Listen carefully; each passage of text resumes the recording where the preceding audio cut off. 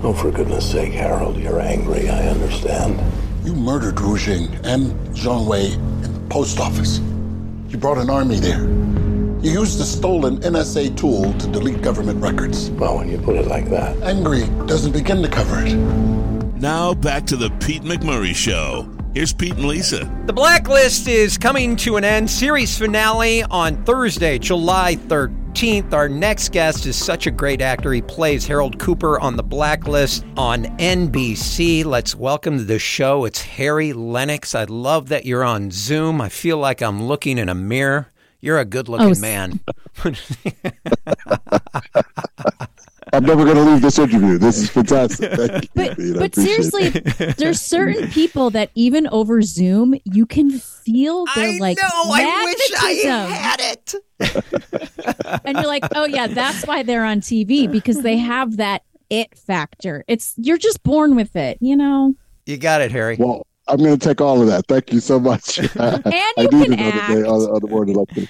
It's not fair. Harry, 10 years on NBC. What a great run, man. Yeah, who knew? You know, I remember when we first started the show, it all kind of came about quickly for me. I was literally on the precipice of hanging up my spurs, you know. So again, that's why I'm so grateful for your kind words about me. But that said, you know, I thought we might get 5 years, and we got 10, and that was a great blessing. So deeply grateful for everything that we've been able to do in terms of telling a long story in a good way. And the show is just wild because you never quite know who to root for. And from season to season, it really changes. You're like, okay, this season I hate Red. The next season I love Red. Like, you never quite know, where you're going to end up. And that's probably why the show has had such longevity. I think so. I think that the dynamic of the relationship between the task force and Reddington and his crew, has evolved. And, I'd started off in a way. Yeah, just a bit. Now raising Elizabeth Keene's daughter, Agnes Keene, these kind of things, that had bound us together. So, yeah, it's changed. Did you meet Spader back when you did The Practice in the 90s? Is that when you first met him? Interestingly, I don't think he was yet on the show. So right. I did not have any interaction with him at all until we started doing The Blacklist at the first table read. When we were all cast, like we were flown out to New York and we were going to start the pilot filming the very next day. And that was the first time I met James Spader was that table read. Was he wearing the fedora right away? He was wearing a hat. I remember that. I don't remember if it was a fedora, but it was, a kind of very cool hat. Spader, of course, has got very excellent style on and off camera. So, he was pretty well dressed. He seems like another one of those guys who the minute he walks in the room, the energy just kind of shifts towards him. Whether he's just sitting there picking his nose or reading the newspaper, it just seems like he has that pull. Is that true? Or is he just really that good of an actor when the camera turns on? Well, he's a great actor when the camera turns on, but I think just in terms of the mystique that he has as an individual is really there. So what you're saying there, that aspect of Reddington and Spader is the commonality. I don't think he's an arch criminal in real life, but Jay Spader is mysterious and is magnetic. Knows? You never know, folks. I don't know. It's the 2020s. Anything can happen. Haven't you learned that by now? It depends on how we define crime, right? It depends. In air quotes. We're talking to Harry Lennix from The Blacklist. You're a Chicago guy. Where'd you go to high school? Well, that high school no longer is named what it was when I went there, but it's still there. But it was Quigley Preparatory Seminary South. It was the largest high school seminary. I studied to be a Roman Catholic priest there. What? In the world. We had like 780 high school students. Yes, that's true. You just blew Pope John Paul II. Well, you might wait till I'm elected as Pope. I knew you were Catholic, but I didn't realize you were super Catholic. And I can say that, Harry, because I have a sister that's a sister. Oh, wow. See, it always takes some people a second to figure that out. Yes, we have a nun in the family. So it's his favorite joke, really but great. it's time to retire the joke. What do you mean? I'm just love stating you, but- fact. A sister that's a sister. Well, I have a sister that's a sister too, but I mean it in the sense that she's a black girl. And she's your sister, so She's my sister. Right. Yes. Oh, man. Man, you've done some amazing work over the years. Let me go through a few things. How many episodes of 24 did you do with Kiefer?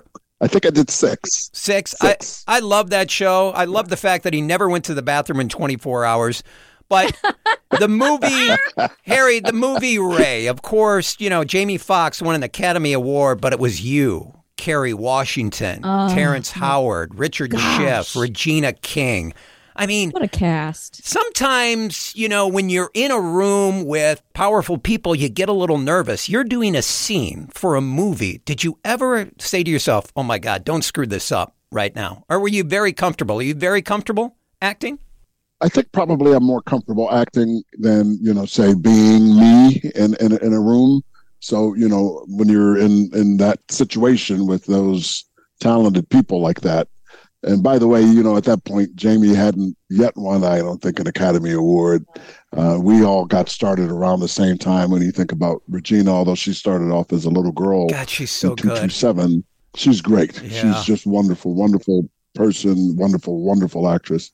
But in that kind of situation, we were all kind of in the same milieu. We were all kind of still making our way in a way, but establishing our careers to what they are now. So I wasn't so nervous.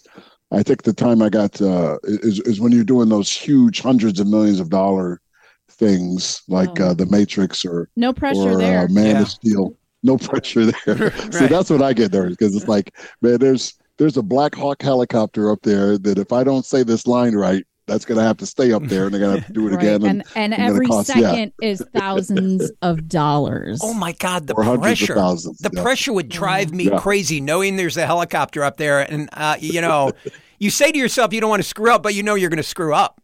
It happens. It's a human, it's human nature. You're going to maybe not get it right the first time. The great thing about acting in film or on camera in general is that they're going to do it 3 or 4 more times at least. Right, just right. because something might go bump or whatever. They might want to get it closer. They might want to get it further away. So that does relieve it a little bit. But yeah, it's nevertheless kind of daunting when you realize that everybody's looking at you.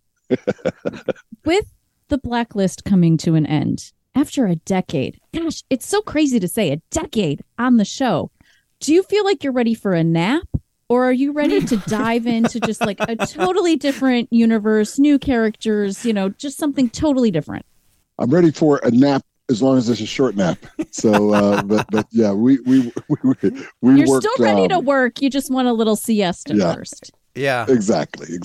Harry, That's right. we're big fans of yours, and we didn't know that you were going to become a priest. I'd like to call you Father Harry on the way out. The Blacklist series finale, Thursday, July 13th. Man, really a pleasure to have you on the show. Great to be with you both. Thank you for having me. Thanks, Harry. A lot of fun. What's going to happen? We got to watch. He'll get fired. I know. It's too late. I'm already fired. I'm done. Oh, yeah. So tell us. No, and now he's got to go. Yeah. Thanks, Harry. Excellent. Take care. Bye-bye.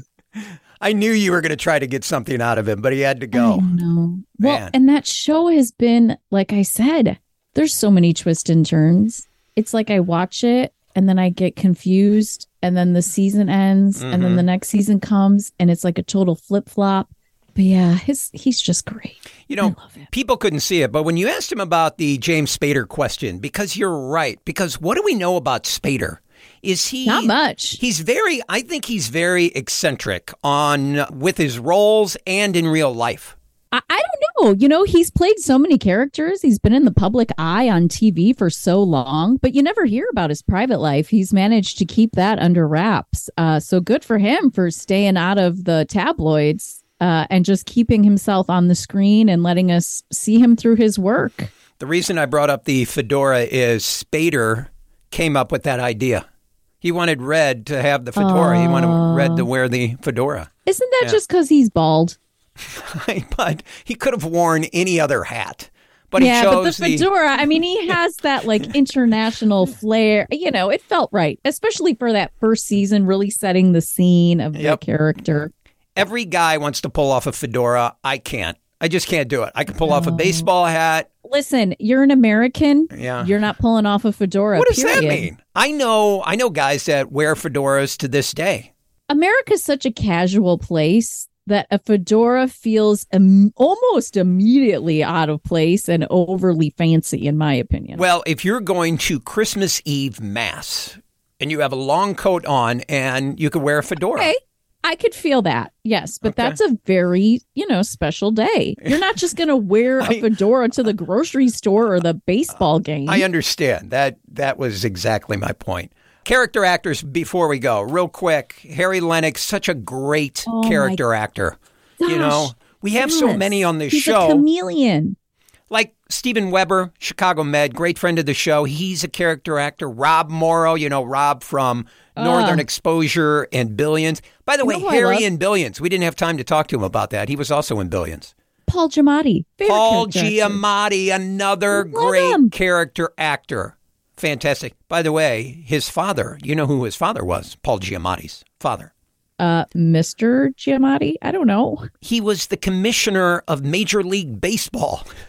Oh my gosh, no, I had no idea. And you just don't care, do you? No, I don't. Okay. This won't end here. An official investigation hasn't come down from Maine Justice yet, but when it does, how do I explain to them why this task force should continue to exist? There's never been a fixed paradigm for how we operate, Harold. What the task force was on its first day was different than what it was on its second, or third, or 10th. More of The Pete McMurray Show next.